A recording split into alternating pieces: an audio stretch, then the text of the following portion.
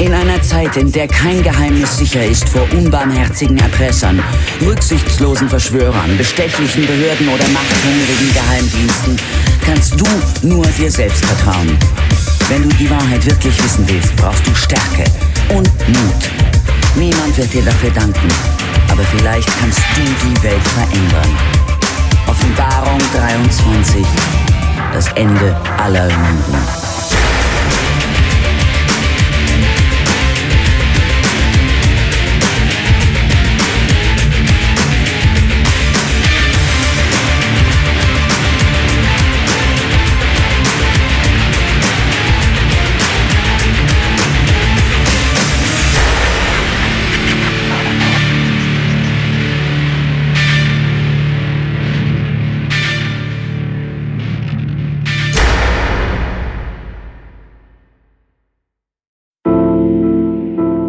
Seit einigen Wochen ist Tom Baumann auf der Suche nach den Entführern, die ihn 9 Monate lang gefangen gehalten haben.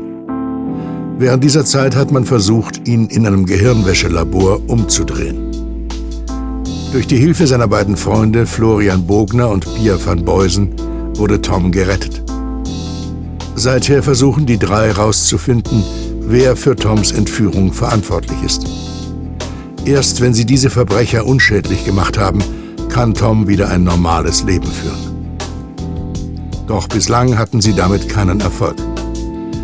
Die Freunde haben mittlerweile in einer gut getarnten und abhörsicheren Wohnung ein neues Zuhause gefunden.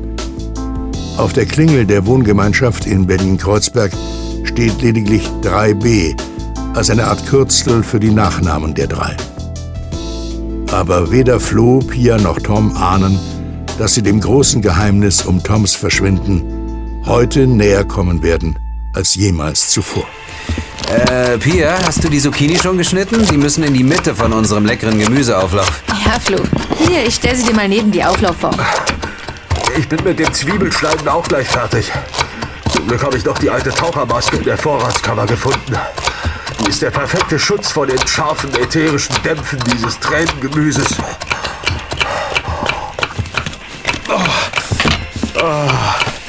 Und fertig sind die Zwiebelwürfel. Hier, Flo.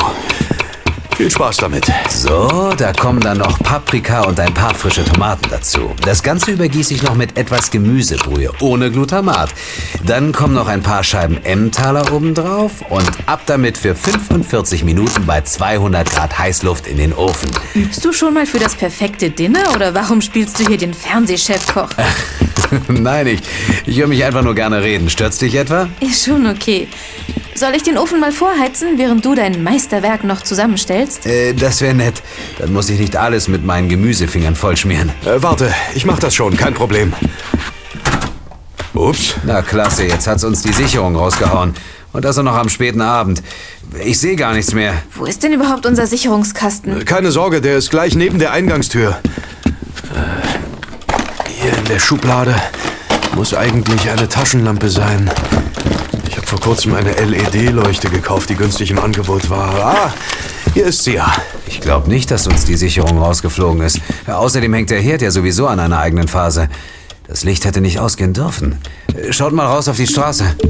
Ach du meine Güte, die ganze Straße hat kein Licht mehr. Selbst die Straßenlaternen sind aus. Es ist stockfinster. Wir haben einen Blackout im Viertel. Ja, da können wir zum ersten Mal echt froh sein, dass wir im 4. Stock ohne Aufzug wohnen. Stellt euch mal vor, wenn wir jetzt im Lift stecken würden. Ach, hoffentlich bleibt der Strom nicht so lange weg. Unser Kühlschrank hält nicht so lange durch. Wir haben nämlich keine Kühlakkus im Gefrierfach. Die habe ich rausgenommen, weil ich den Platz brauchte. Wenn der Strom länger als ein paar Stunden wegbleibt, können wir morgen nochmal einkaufen gehen. So, ich wasche mir jetzt erstmal die Hände. Dir ist schon klar, dass du nicht am Warmwasserhahn zu drehen brauchst, Flo. Unser Durchlauferhitzer hat keinen Warmwasserspeicher. Außer kaltem Wasser kommt da nichts mehr raus. Geht schon, ich bin ja kein Weichei. Aber duschen will ich bei der Temperatur bestimmt nicht. Haben wir Batterien für unser Küchenradio da? Dann könnten wir vielleicht hören, woran es liegt. Ich wüsste gern, was passiert ist. Die Batterien aus der Taschenlampe passen leider nicht ins Radio. Entweder wir bleiben hier und warten, bis der Strom wieder angeht, oder wir gehen auf Abenteuertour durchs dunkle Berlin. Die LED-Leuchte hier sollte ein paar Stunden durchhalten. Lasst uns doch zu Jürgen in den Fettnapf gehen. Vielleicht weiß der ja, was passiert ist. Und mit etwas Glück hat der noch ein paar lauwarme Pommes in der Fritteuse. Wir sollten aber auf jeden Fall noch den Müll mit runternehmen. Die 4 Stockwerke laufe ich nicht nur zum Spaß runter. Jeder nimmt einen Beutel. Auf, ihr 2.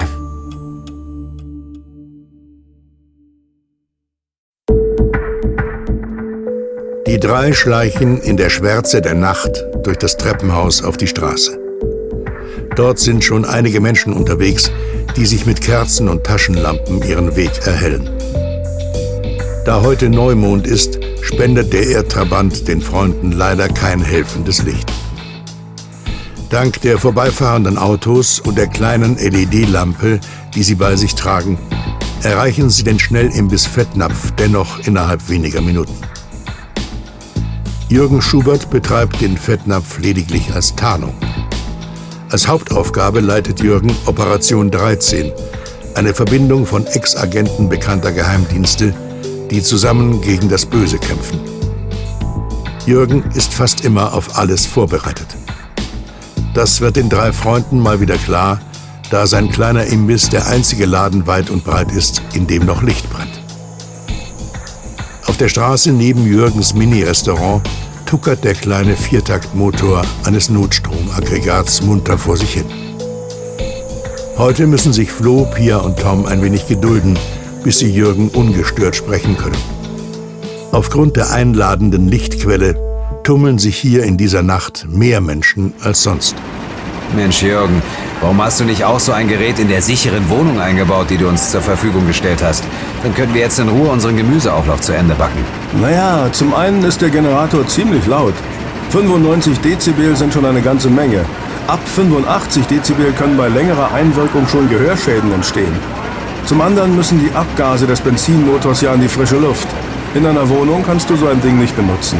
Das ist nur was für den Campingplatz oder ein Grillfest. Oder für den nächsten Blackout. Morgen werden bestimmt alle Männer losrennen und sich sowas im Baumarkt kaufen. Und dann verrottet es bis zum nächsten Stromausfall im Keller, in der Garage oder auf dem Speicher. Ja, so sind Jungs nun mal. Da kann man nichts machen. Ja. Ich habe den Generator immer einsatzbereit, da bei mir ja die Koordination unserer Truppe zusammenläuft. Wenn bei mir der Strom ganz ausfällt, dann ist Operation 13 auch nicht mehr voll einsatzfähig. Ich kann mit der 15 Liter Tankfüllung fast 11 Stunden lang Strom erzeugen. Dann muss ich zur Tanke und einen Kanister Benzin holen. Meinst du denn, dass der Strom so lange wegbleiben wird? Was ist denn überhaupt passiert? Auch hier sehe ich nirgends Licht. Ist etwa in ganz Kreuzberg der Strom ausgefallen? Es ist sogar noch viel schlimmer.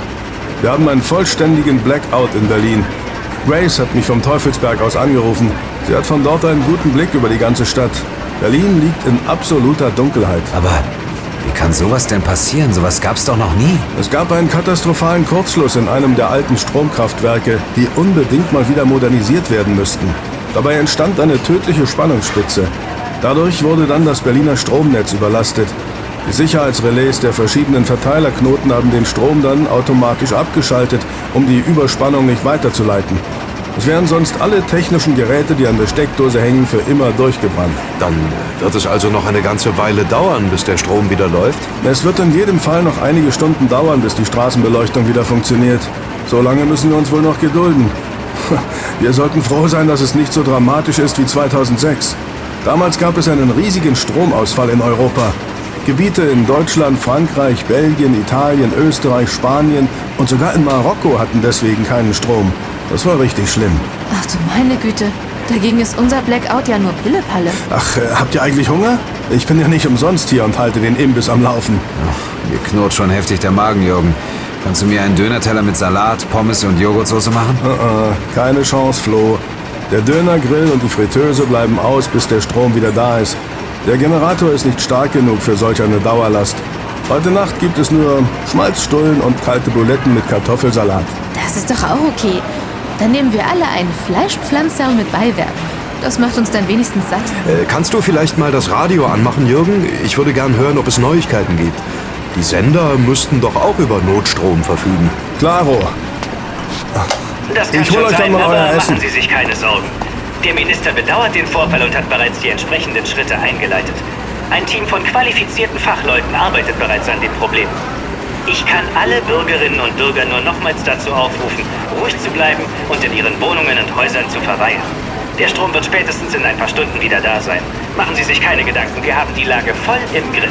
Der hat gut reden. Da wo der ist, scheint es ja noch Strom zu geben. Es trifft sich übrigens ganz hervorragend, dass das Hotel Ritz-Carlton über eine unabhängige Stromversorgung verfügt. So können wir unsere kleine Pressekonferenz doch noch zum Ende führen. Meine Güte, der hat ja Sorgen. Dafür interessiert sich doch jetzt keine Sau. Ich darf Ihnen hier an meiner Seite Frau Nadja Schaschka-Uljanov vorstellen, die eine bedeutende russische Investorengruppe vertritt. Frau Uljanov hat einen Termin bei unserem geschätzten Staatsoberhaupt. Es geht um die Zukunft unseres Landes. Wie der heutige Vorfall zeigt, sind einige Modernisierungsmaßnahmen an unserem Stromnetz erforderlich. Die Auftraggeber von Frau Uljanov wollen dies übernehmen. Wenn das kein Die Zufall ist, russische Investorengruppe das klingt doch schon wieder wie eine waschechte Verschwörung. Aufzukaufen. Der neue Verdammte Eigentümer würde dann Politiker. alle maroden Werke sanieren und auf den neuesten Stand der Technik bringen. Dann würde solch ein bedauerlicher Zwischenfall wie heute nie wieder passieren. Frau Uljanov, möchten Sie zum Schluss auch ein paar Worte an die Presse Wo richten? bleibt eigentlich Jürgen mit dem Essen? Ich freue mich, hier in Deutschland als Gast willkommen zu sein. Seien Sie sich gewiss, dass wir im Interesse der Bürger handeln und das Das ist sie. Stromnetz dieses Landes Das modern ist die Stimme aus meinen und Träumen. bezahlbar gestalten. Sie ist es! Sie ist Ich es! freue mich Tom, außerdem was ist denn mal mit eine dir los? richtige Berliner Ich mach das Ding mal wieder Currywurst aus. essen zu können. Mensch, Tom, beruhige dich doch. Was meinst du für eine Stimme? Du bist ja ganz weiß im Gesicht. Das war sie! Sie ist es! Diese Nadja Uljanov im Radio ist meine Entführerin! Sie war's, die die ganzen Befehle während meiner Gehirnwäsche gegeben hat. Ich bin mir 100%ig sicher. Sie ist es! Beruhig dich doch, Tom. Sei ganz ruhig. Ja, Tom. Schau mir mal tief in die Augen. Du wirst ganz ruhig und hast keine Angst mehr. Alles ist gut. Du bist jetzt in Sicherheit. Natürlich bin ich jetzt in Sicherheit. Ich sitze ja nicht mehr gefesselt auf einem Zahnarztstuhl und werde unter Drogeneinfluss gefoltert. Ich bin voll da. Nur, diese Nadja ist nicht mehr in Sicherheit. Die bringe ich um. Ich reiße der ihr Herz bei lebendigem Leibe raus. So weit würde ich nicht gehen, Tom. Aber wir wissen jetzt, wo wir als nächstes nachforschen müssen. Wir rücken dieser Nadja mal auf die Pelle und versuchen herauszufinden, für wen sie arbeitet. So bekommst du vielleicht dein Leben zurück. Ja, das machen wir. Los geht's. Wartet bitte, ich muss euch noch was Wichtiges beichten. Wir haben den Namen Nadja bereits bei unseren Nachforschungen zu deinem Verschwinden entdeckt. In einigen Telefonaten von Leuten, denen ihr in die Quere gekommen seid, wurde er genannt. Ich dachte, dass jemand anderes dahinter stecken würde. Aber jetzt ergibt es alles irgendwie einen Sinn. Raus mit der Sprache, Jürgen. Was ist los?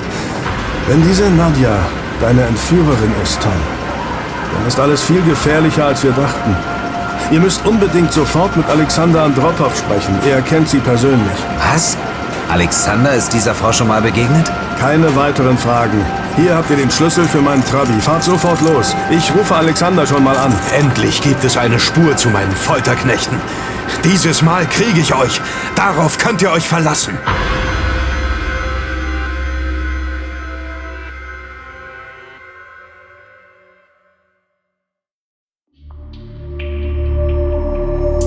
Das Hotel Ritz-Carlton am Potsdamer Platz zählt zu den exklusivsten Häusern in Berlin. Mit seinen 302 Zimmern bietet es reichen Gästen aus der ganzen Welt die Möglichkeit, in dieser Stadt zu leben wie Gott in Frankreich. Doch selbst in diesem feudalen Gästehaus gibt es Grenzen, die mit barer Münze allein nicht zu überwinden sind. In der 13. Etage des Hotels liegt die Golden Club Lounge, die nur ganz wenigen auserwählten Gästen zur Verfügung steht. Eine russische Investorengruppe hat die komplette Etage für das ganze nächste Jahrzehnt gemietet und nach ihren eigenen Vorstellungen umbauen lassen. Um hier eingelassen zu werden, muss man entweder seine erste Milliarde bereits in einem russischen Schließfach haben oder, wie Generalmajor Hagen-Wolf, für die Sicherheit der Lounge zuständig sein. Der Chef vom Wachschutz Securitas überprüft gerade das verspiegelte und kugelsichere Fensterglas auf seine Abhörsicherheit. Hochverehrte Nadja, Sie brauchen sich keine Sorgen zu machen. Die Rauschgeneratoren in diesem Stockwerk funktionieren nach wie vor einwandfrei. Es ist auch mit einem hochmodernen Lasermikrofon nicht möglich, die Gespräche in diesen Räumen zu belauschen. Der Spion hört nur ein Rauschen, wenn er den Laser auf dieses Glas ausrichtet. Die Fensterfront ist wirklich ein kleines Meisterwerk. Mein lieber Hagen, Sie können sich wohl denken, dass ich Sie nicht nur deswegen hergebeten habe. Ich wollte mir nur ganz sicher sein, dass uns wirklich niemand hören kann, wenn ich mich bei Ihnen für Ihren heroischen Einsatz bedanke. Wollen Sie es wirklich aussprechen, Nadja? Es ist immer kritisch, Geheimnisse mit seiner eigenen Stimme vorzutragen. Wir Offiziere vom Wachregiment Felix Dzerzhinsky haben es immer vermieden, über solch brisante Dinge auch nur ein Wort zu verlieren. Dafür hat aber das Ministerium für Staatssicherheit alles fein säuberlich protokolliert und Sie selbst nach der Wende fast ins offene Messer laufen lassen, Hagen. Da nützt dann selbst die größte Verschwiegenheit nichts. Richtig, Nadja. Verschwiegenheit bringt nichts, wenn das Papier geschwätzig ist. Zum Glück ist bislang niemandem meine persönliche Akte in die Hände gefallen. Wenn die ein übermütiger Staatsanwalt in die Finger bekommt, dann gnade mir Gott. Ich denke nicht, dass Gott noch viel für Sie übrig hat, Generalmajor. Wir beide sind doch eher die Diener des Teufels als zwei Engel auf Erden, nicht wahr? Für den gelungenen Sabotageakt auf das Kraftwerk heute Abend kommen Sie bestimmt nicht in den Himmel. Dafür rutschen Sie aber auf der Gehaltsliste der Goldenen Horde eine ganze Stufe nach oben. Meinen Glückwunsch, Hagen. Sie haben mal wieder perfekte Arbeit geleistet. Es war uns ein leichtes, das Kraftwerk nach Ihren Vorgaben zu stören. Der Wachschutz Securitas patrouilliert in allen Energieanlagen Berlins und hat Schlüssel zu jedem Bereich.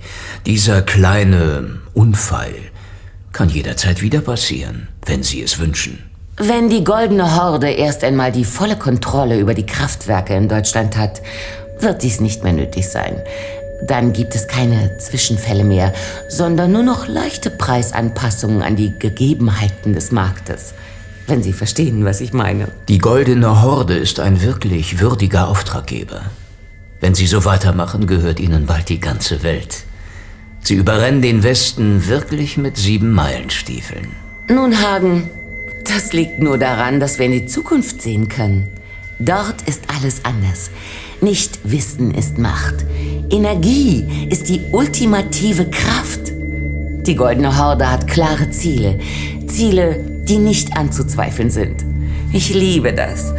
Das erinnert mich an meine Zeit beim KGB und die Ideale der glorreichen Sowjetunion. Auch ich hatte in der DDR eine ruhmvolle Zeit, in der ich gegen alle Feinde des Systems vorgehen konnte, wie es vonnöten war. Je härter ich gegen Kritiker und Dissidenten ins Feld zog, desto mehr Belobigungen, Orden und Auszeichnungen habe ich erhalten. Es war eine wunderschöne Zeit. Kommen Sie, Hagen. Lassen Sie uns diese Flasche Dom Perignon zur Feier des Tages öffnen. Reichen Sie mir mal 2 Gläser. Hier, bitte, Nadja. Und nun lassen Sie uns auf das Ende des sozialistischen und kommunistischen Gedankens anstoßen. Wir sind endlich dort angekommen, wo wir hingehören. Auf die freie Marktwirtschaft. Auf den Kapitalismus und auf unsere Feinde. Möge ihnen das Fleisch von den Knochen faulen.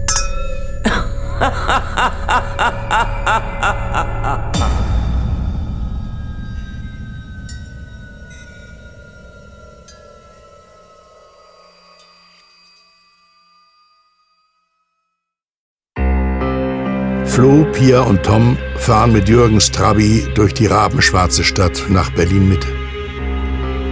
Sie wollen den ehemaligen KGB-Agenten Alexander Andropow bei seiner Arbeit als Türsteher des berüchtigten KitKat-Clubs aufsuchen. Von Alexander versprechen sich die 3 Freunde weitere Informationen zu Nadja Schaschka-Uljanov. Als bekanntester Fetischclub Deutschlands ist der KitKat-Club für ungewöhnliche sexuelle Freizügigkeit bekannt.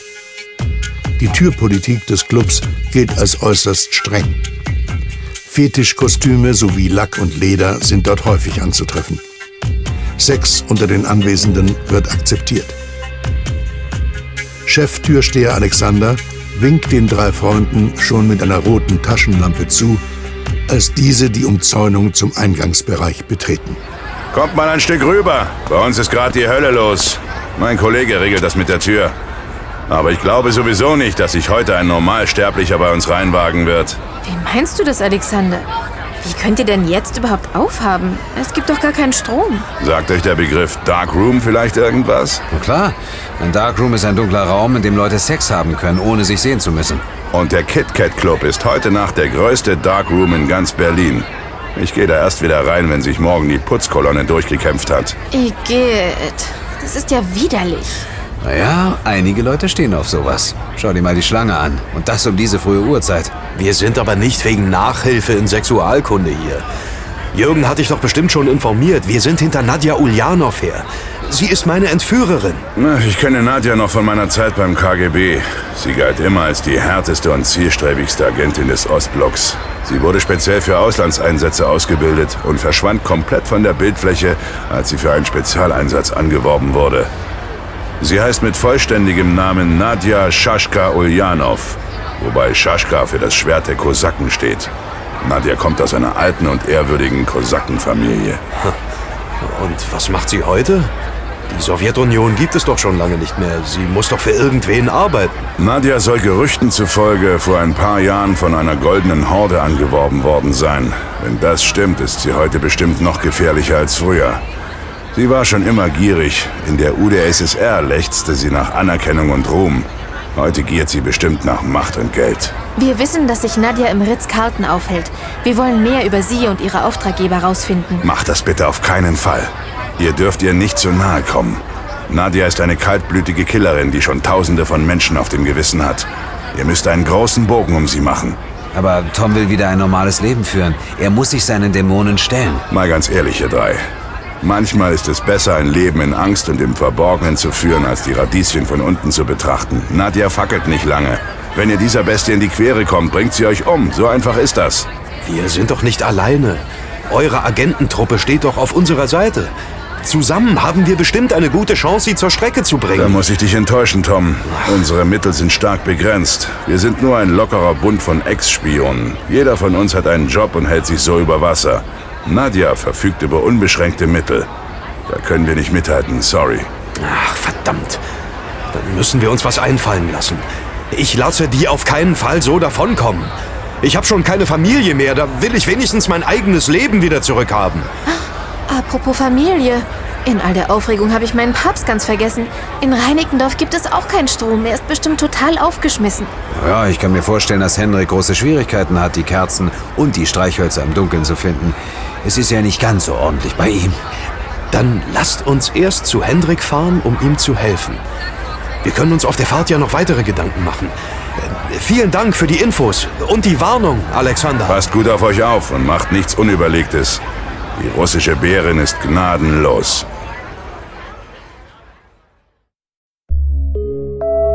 Flo, Pia und Tom machen sich sofort auf den Weg zu Pias Vater.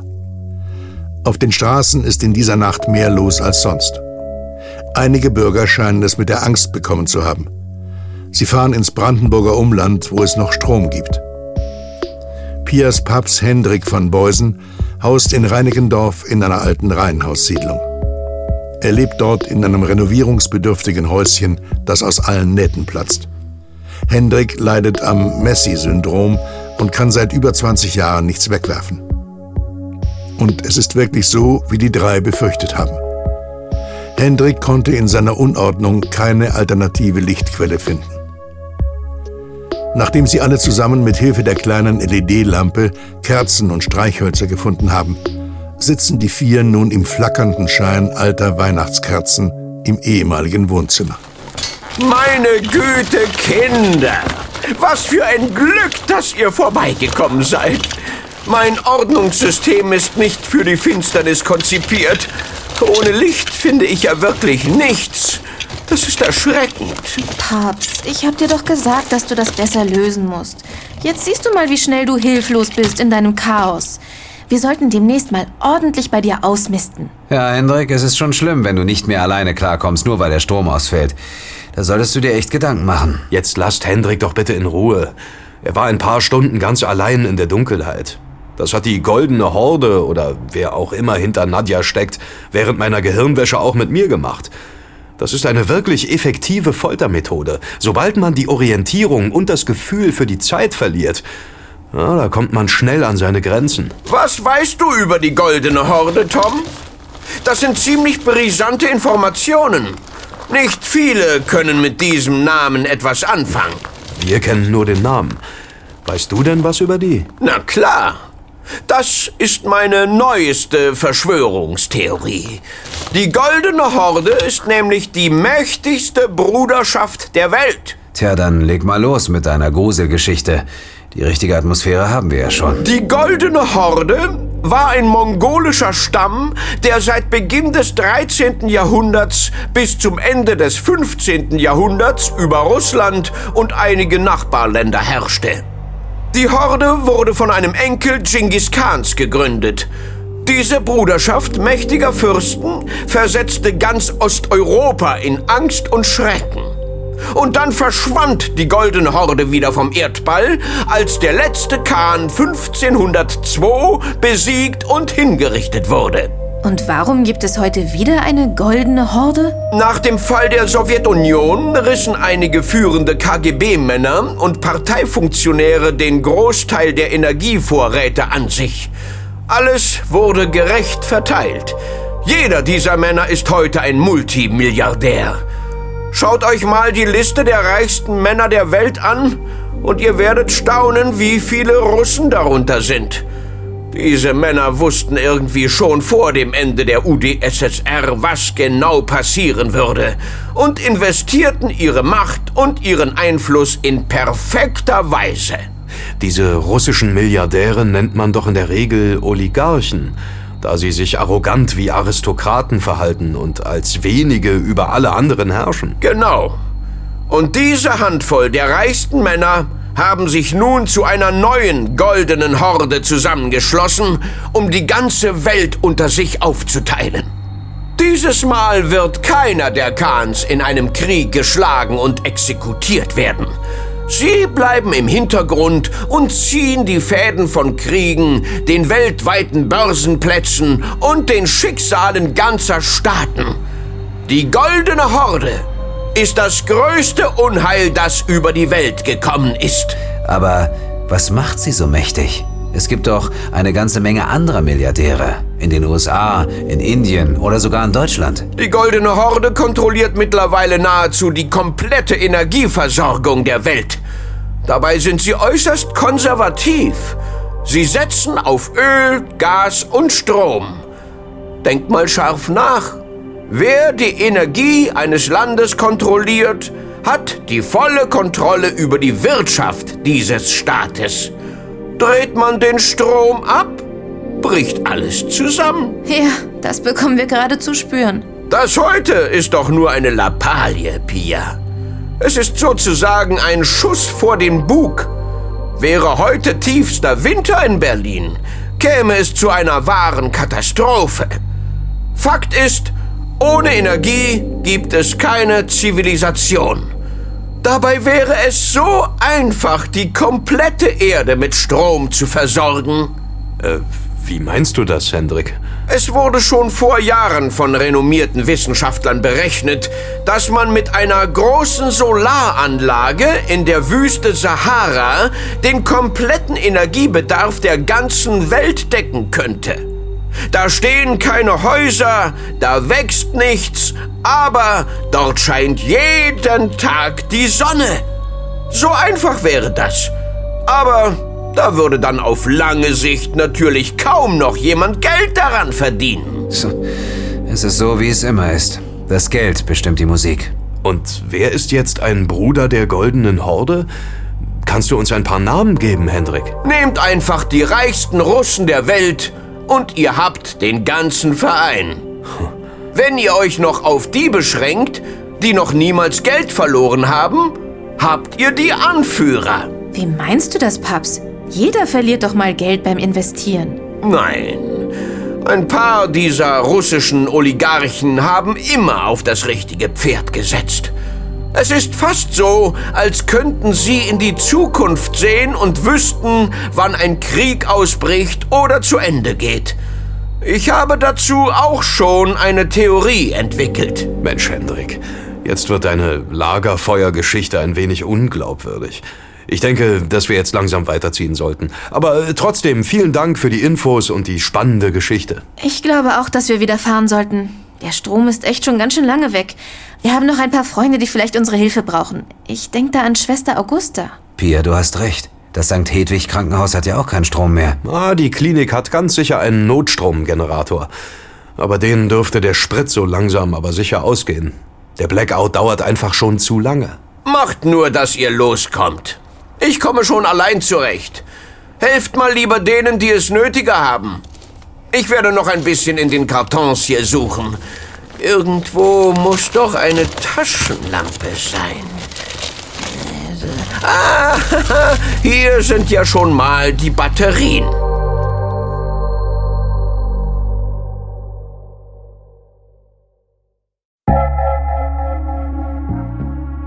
Die drei fahren mit dem Trabi von Reinickendorf in die große Hamburger Straße nach Berlin-Mitte.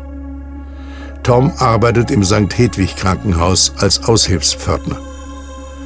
In diesem Hospital befindet sich die psychiatrische Universitätsklinik, die von Ordensschwester Augusta geleitet wird. Die Abteilung, in der Tom als eine Art Portier arbeitet, ist spezialisiert auf Abhängigkeitserkrankungen, affektive Störungen, Manien, Depressionen und schizophrene Psychose. Im Wartebereich der Klinik herrscht reges Treiben. Schwester Augusta nimmt sich dennoch kurz Zeit für den unerwarteten Besuch. Wollt ihr auch ein paar Baldrian-Bonbons oder was zu trinken? Pater Bruno und ich kümmern uns schon seit Stunden um die Leute, die hier nach Hilfe suchen. Gab es denn so viele Verletzte? Nein, zum Glück nicht. Aber die Menschen haben Angst. Wenn es finster wird und man sich allein und verlassen fühlt, kommen manchmal die komischsten Gedanken in einem hoch. Ich bin froh, dass wir den Hilfesuchenden hier mit ein wenig Aufmerksamkeit und einem offenen Ohr so einfach weiterhelfen können. Ich bleib auf jeden Fall hier und werde dir helfen, Augusta. Als Psychologin kann ich dir bestimmt unter die Arme greifen. Das ist lieb von dir, Pia. Damit würdest du uns einen großen Gefallen tun. Tom und ich bleiben auch hier, bis der Strom wieder da ist. Wenn es nötig ist, können wir zur Tankstelle fahren, um Treibstoff für den Notstromgenerator zu holen. Das ist nett von euch. Unser Generator müsste aber noch ein paar Stunden durchhalten. Lange kann der Stromausfall bestimmt nicht mehr dauern. Schwester Augusta, wir bekommen wieder Saft aus der Hauptleitung. Der Strom ist wieder da. Da war Ihr Wort wohl in Gottes Ohr. Auch die Straßenlaternen gehen gerade wieder an. Die scheinen den Schaden wirklich behoben zu haben. Gott sei Dank, dann können wir jetzt wieder einen Gang runterschalten. Ich hatte mir schon Sorgen gemacht. Darf ich Sie vielleicht noch kurz um einen persönlichen Rat bitten? Natürlich, Tom. Was bedrückt dich? Sie kennen ja die Problematik mit meinem fehlenden Ausweis. Es könnte sein, dass ich sehr bald wieder ein normales Leben führen kann und dann auch wieder über alle Papiere verfüge, die mir jetzt fehlen. Das freut mich für dich, Tom. Das wäre doch schön. Es ist nur so, dass ich mein Leben für diesen wahrscheinlichen Triumph aufs Spiel setzen muss. Das heißt wohl alles oder nichts für mich. Dann solltest du sehr vorsichtig sein. Der Kosten-Nutzen-Faktor muss ausgewogen bleiben. Wenn die Kosten den Nutzen übersteigen, also dein Leben der Preis für deine Freiheit wäre, macht das für dich keinen Sinn. Manchmal ist es besser, mit dem zufrieden zu sein, was man hat, als ein zu hohes Risiko einzugehen. Sie klingen ja auf einmal wie eine Betriebswirtin und so gar nicht wie eine Ordensschwester. Danke für das Kompliment. Ich bin schließlich die Leiterin dieser Klinik. Da muss man manchmal ganz emotionslos Entscheidungen treffen. Und genau das solltest du jetzt auch tun. Wäge ganz rational die Risiken ab. Danke für den Tipp. Das mache ich. Pia, bleib du ruhig hier im Krankenhaus und hilf Schwester Augusta, die Menschen zu beruhigen und nach Hause zu schicken. Flo und ich werden uns ein wenig Hintergrundwissen verschaffen. Wo wollt ihr denn hin? Ich glaube, dass wir ins Warp 9 fahren sollten. Ich kann mir denken, was du vorhast, Tom. Keine Sorge, Pia. Uns passiert schon nichts. Wir brauchen aber den Trabi für unseren Plan.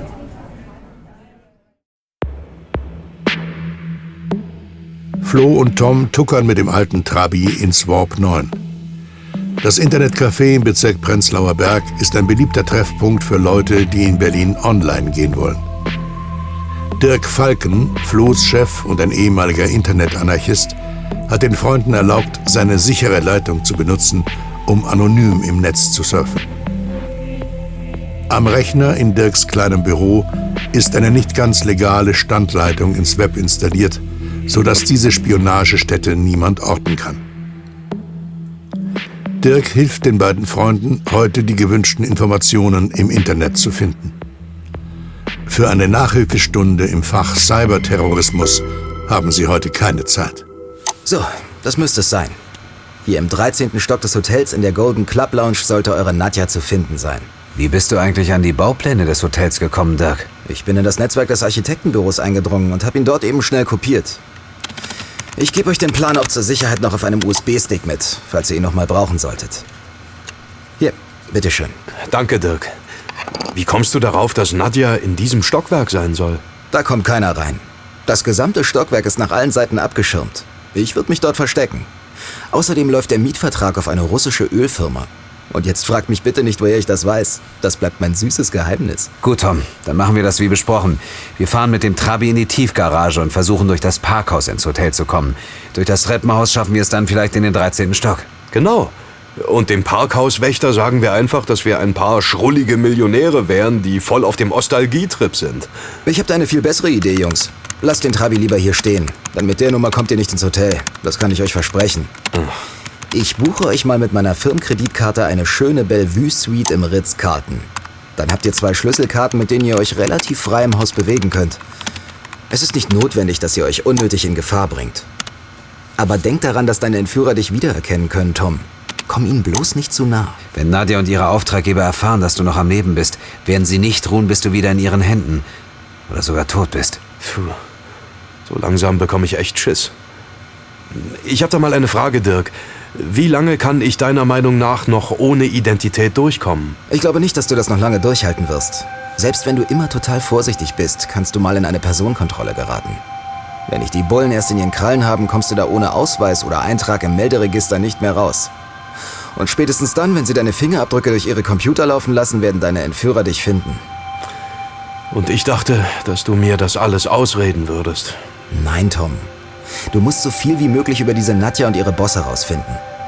Aber bleib immer schön in Deckung. Du brauchst Informationen und kein Loch im Kopf, verstanden? Nein, Dirk liegt richtig. Wir müssen erst einmal unseren Feind genau kennen, um ihn effektiv bekämpfen zu können. Besorgt euch aber unbedingt eine gute Ausrüstung für eure Mission. Ihr braucht das beste Equipment, das ihr für Geld bekommen könnt. Ah, ich kenne da schon jemanden, den wir um Hilfe bitten können.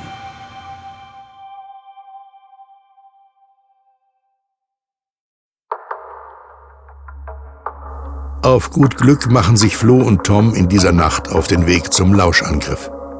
Und sie haben Glück. Im Laden von Jens Wagner brennt noch Licht. Das kleine Geschäft mit dem Namen Lauschangriff liegt in der Nähe des Roten Rathauses. In diesem Shop findet man alles, was man irgendwie brauchen könnte, um seine Privatsphäre zu schützen. Er ist ein wahres Mekka für Technikfreaks. Jens empfängt die beiden Freunde und sieht sich als erstes die Baupläne an, die sie auf einem USB-Stick mitgebracht haben. Nach einem kurzen Studium der Schaltkreise und der Verkabelung des Hotels ist Jens bereit für seine Diagnose. Da habt ihr euch aber eine ziemlich schwierige Aufgabe ausgesucht. Zum Glück habt ihr Zugang zu einer der Suiten. Richtig, Jens. Wir wohnen in einer Bellevue-Suite im 12. Stock. Das haben wir uns nochmals telefonisch bestätigen lassen. Dann sehe ich wirklich eine Möglichkeit, wie ihr die Ratten aus dem Bau locken könnt.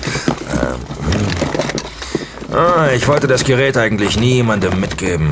Aber ihr habt ja schon einige Erfahrungen mit meinen Prototypen. Wow, das ist aber ein riesiger Elektroschocker, Jens. Wir wollen doch niemanden verletzen. Wir brauchen erst einmal nur Informationen. Vielleicht kommen wir später darauf zurück. Vielen Dank. Nein, Tom. Das war mal ein wirklich starker und beeindruckender Elektroschocker. Aber jetzt ist das eine Stromwaffe.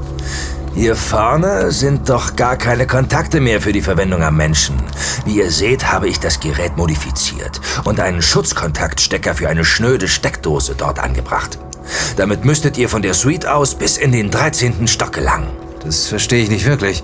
Sollen wir diesen Schocker etwa über eine der Dosen in unserer Suite aufladen? Was soll uns das bringen? Nö, Freunde, hört mir mal genau zu. Mit dieser Stromwaffe könnt ihr alle Sicherungen eines Gebäudes rausfliegen lassen. Der Strom steht dann für ungefähr 5 Minuten nicht mehr zur Verfügung. Das Tückische ist aber, dass das Ritz-Carlton in den gehobenen Zimmern über eine unabhängige Stromversorgung verfügt. Wenn in den nicht ganz so teuren Zimmern der Strom ausfällt, brennt in den Suiten immer noch das Licht. Ich habe mir die Baupläne genau angesehen. Wenn ihr diesen Stecker in eine Dose in eurer Suite steckt und die komplette 1 Million Volt in den Stromkreis des Hotels pumpt, geht überall das Licht aus. Selbst die Sicherungen der Notstromversorgung werden rausfliegen. Aber Sicherungen kann man doch wieder einschalten. Der Strom ist dann ganz bestimmt schnell wieder da. Na komm, du kennst das doch selbst. Der Hausmeister muss erstmal seine Taschenlampe suchen, in den Keller runtersteigen und dann alle Sicherungen des Hotels wieder umlegen oder im besten Fall sogar austauschen. Ich garantiere euch, dass ihr wenigstens 5 Minuten habt.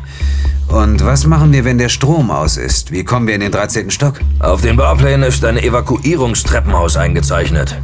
Die Eingänge zu diesem Notausgang sind alarmgesichert. Aber wenn kein Strom da ist, geht auch kein Alarm an.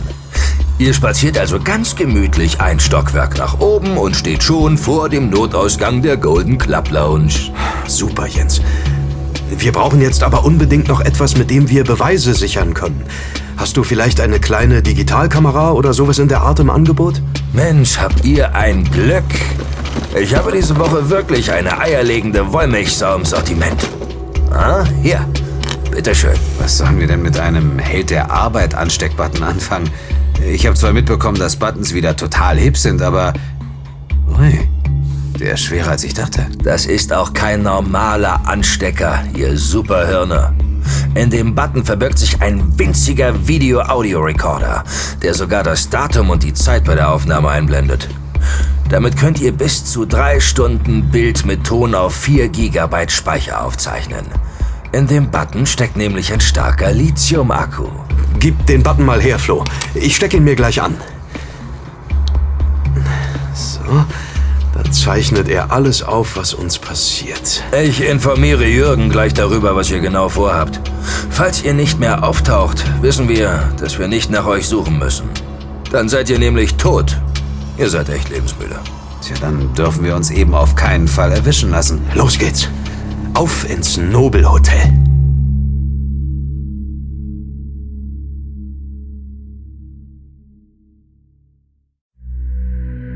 Flo und Tom checken wie geplant im Ritz-Carlton ein.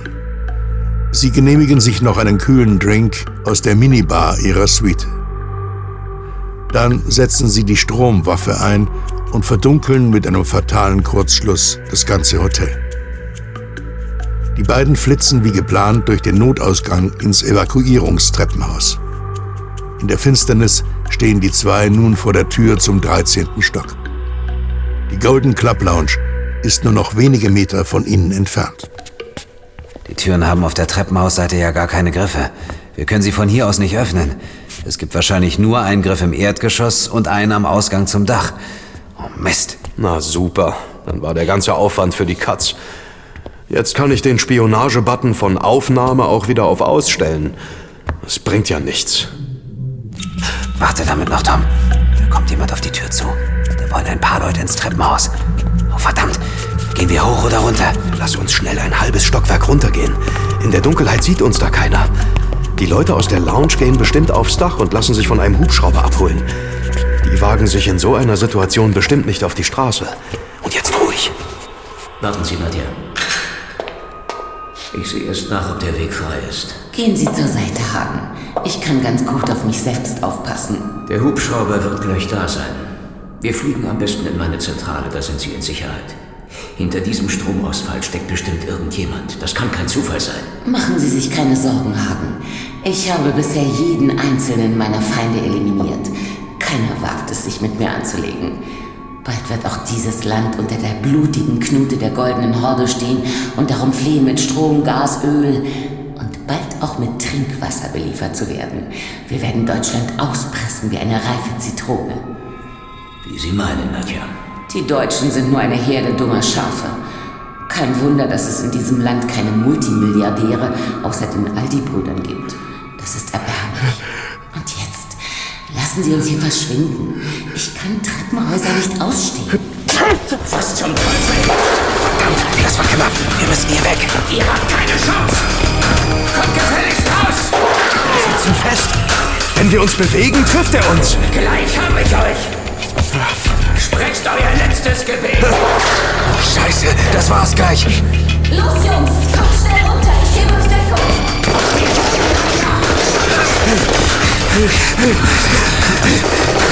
Los, rein hier! Das war knapp, Hagen. Vielen Dank für Ihren Einsatz. Bedanken Sie sich lieber nicht. Ich bin mir sicher, dass wir belauscht wurden. Und jetzt bloß weg hier.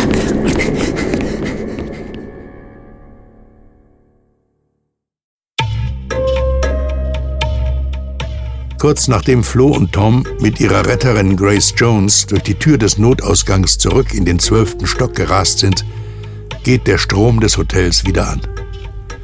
Die drei eilen mit dem Fahrstuhl ins Erdgeschoss, wo sie mit einem Taxi den Potsdamer Platz verlassen.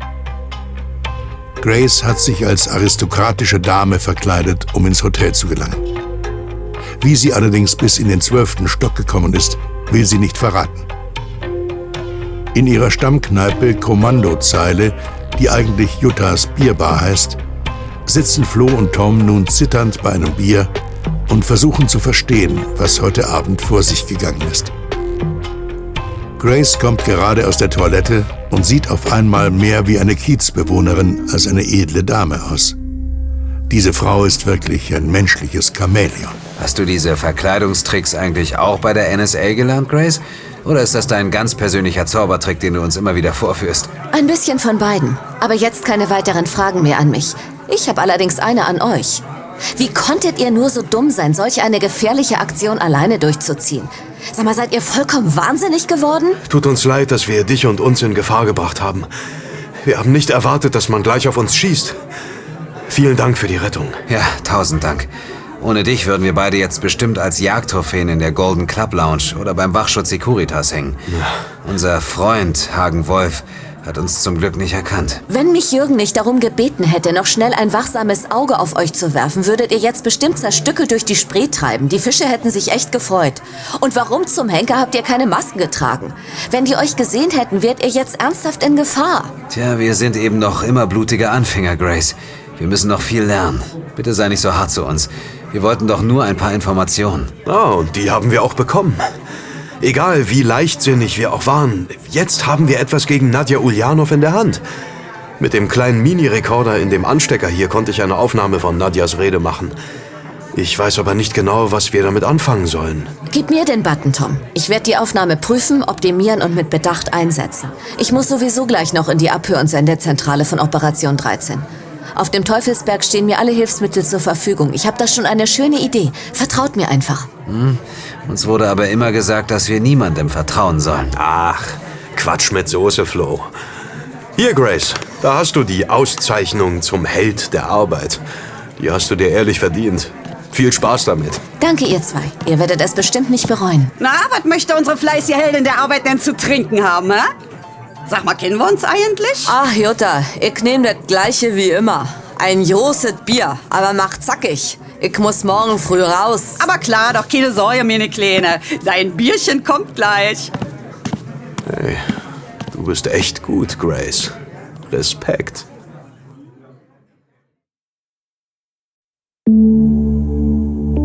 Am nächsten Morgen erhalten Flo, Pia und Tom einen Anruf von Klaus Fischer. Klaus ist Senator für Wirtschaft, Technologie und Frauen im Roten Rathaus. Er leitet bei Operation 13 die Abteilung Forschung und Entwicklung. Klaus bittet die drei, sich mit ihm im Energieforum Berlin direkt gegenüber dem Ostbahnhof zu treffen. Er möchte ihnen unbedingt etwas zeigen. Die vier haben die alte Backsteinfassade der Hausnummer 34 nach einem Gang durch eine futuristische Eingangsröhre hinter sich gelassen. Sie stehen nun in dem riesigen lichtdurchfluteten Atrium des ultramodernen neuen Bürogebäudes. Hier herrscht ein ruhiges und angenehmes Klima. Doch eine elektrische Klimaanlage ist nicht zu hören. Schön, dass ihr so schnell herkommen konntet. Ich wollte euch persönlich zeigen, was ihr erreicht habt. Was meinst du mit ihr? Ich war ja gar nicht dabei, Klaus. Ich hätte es auch nicht lustig gefunden, wenn jemand auf mich geschossen hätte. Dafür hast du dich um die Menschen im Krankenhaus gekümmert, Pia. Das war heldenhafter als das Debakel, das wir verursacht haben. Um ein Haar hätte es uns erwischt. Du übertreibst immer so, Flo. Wir haben doch keinen einzigen Kratzer abbekommen. Das nächste Mal sind wir einfach vorsichtiger. Habt ihr eine Ahnung, warum ich euch gerade hierher gebeten habe? Wart ihr vielleicht schon einmal hier? Nein, wir sind zum ersten Mal in diesem Bauwerk. Es ist wirklich beeindruckend. Die Luft hier drin ist so frisch und rein. Das ist ungewöhnlich für solch ein riesiges Bürogebäude. Normalerweise erschlägt einen die aufbereitete Luft doch schon nach der Eingangsschleuse. Das hier ist auch kein normales Bauwerk. Der gesamte Komplex ist als Niedrigstenergiegebäude konzipiert und ausgebaut worden. Die Fassade ist nach Süden hin komplett mit Solarzellen bestückt. Das Belüftungssystem ist extrem stromsparend und innovativ. Die Isolierung befindet sich außerdem auf dem höchsten Stand der Technik. In diesem Bürohaus sind Dutzende von kleinen Firmen angesiedelt, die sich mit regenerativen Energien beschäftigen und deren Nutzung ständig weiterentwickeln. Hier wird die Zukunft der Welt gestaltet. Das ist wirklich toll. Aber ich verstehe immer noch nicht, warum du uns das alles zeigst. Ich dachte, dass du uns vielleicht den Kopf von Nadja auf einem goldenen Tablett servieren würdest. Das wäre spaßig geworden. So etwas Ähnliches passiert auch gerade, Flo. In diesem Moment läuft die Aufnahme, die ihr von Nadjas Anti-Deutschland-Rede machen konntet, in allen Nachrichtensendungen in Berlin. Grace hat den Ton aufbereitet und in annehmbarer Qualität an alle Sender geschickt. Selbst die Stationen, die von Nadjas Auftraggebern kontrolliert werden, berichten über das Fehlverhalten von Frau Uljanov, da sie in der Masse nicht auffallen wollen. Das Kind ist ja bereits in den Brunnen gefallen. Und was ist mit dem Verkauf der deutschen Kraftwerke? Ist das immer noch ein Thema? Dieses Projekt ist vom Tisch. Der Deal zur Übernahme aller Kraftwerke durch die russische Investorengruppe, nun besser bekannt als die Goldene Horde, ist auf jeden Fall geplatzt. Wir haben außerdem herausgefunden, dass der stundenlange Stromausfall absichtlich herbeigeführt wurde. Man wollte die Bevölkerung also einschüchtern und verängstigen, damit niemand gegen den Verkauf der Kraftwerke ist. Die denken echt an alles. Richtig. Aber diese Strategie der Angst schlägt jetzt ins Gegenteil um. In ein paar Stunden wird ein Beschluss der Regierung gefällt, mehr als 1 Milliarde Euro in regenerative Energien auf deutschem Boden zu investieren. Der Bevölkerung ist es nun wichtig, dass Deutschland auch alleine, ohne Zulieferer aus dem Ausland existieren kann. Denn ohne Energie gibt es kein Leben. Das ist doch super. Das heißt also, dass es bald mehr solche stromsparenden Häuser wie dieses geben wird. Ja, und auch Solarenergie, Wind- und Wasserkraft werden jetzt weiter vorangetrieben. Ihr habt alles in die richtige Richtung gelenkt. Ihr habt mit eurem impulsiven Handeln das ganze Land verändert. Herzlichen Glückwunsch, ihr drei. Ihr könnt wirklich stolz auf euch sein. Ach, schaut mal. Die Sonne kommt hinter den Wolken vor. Ja, na, dann lasst uns mal unseren kleinen Erfolg mit einem schönen Sonnenbad genießen. Ich bin mir sicher, dass unser Triumph nicht von langer Dauer sein wird. Die Goldene Horde gibt bestimmt nicht so einfach auf. Und außerdem hast du noch eine Rechnung mit denen offen, Tom. Und du weißt ja, Pia und ich weichen erst dann von deiner Seite, wenn die richtig geblutet haben. Die Goldene Horde soll genauso leiden, wie du gelitten hast. Das wird aber noch eine Weile dauern. Es kommt mir fast vor, als ob wir gegen Windmühlen kämpfen würden.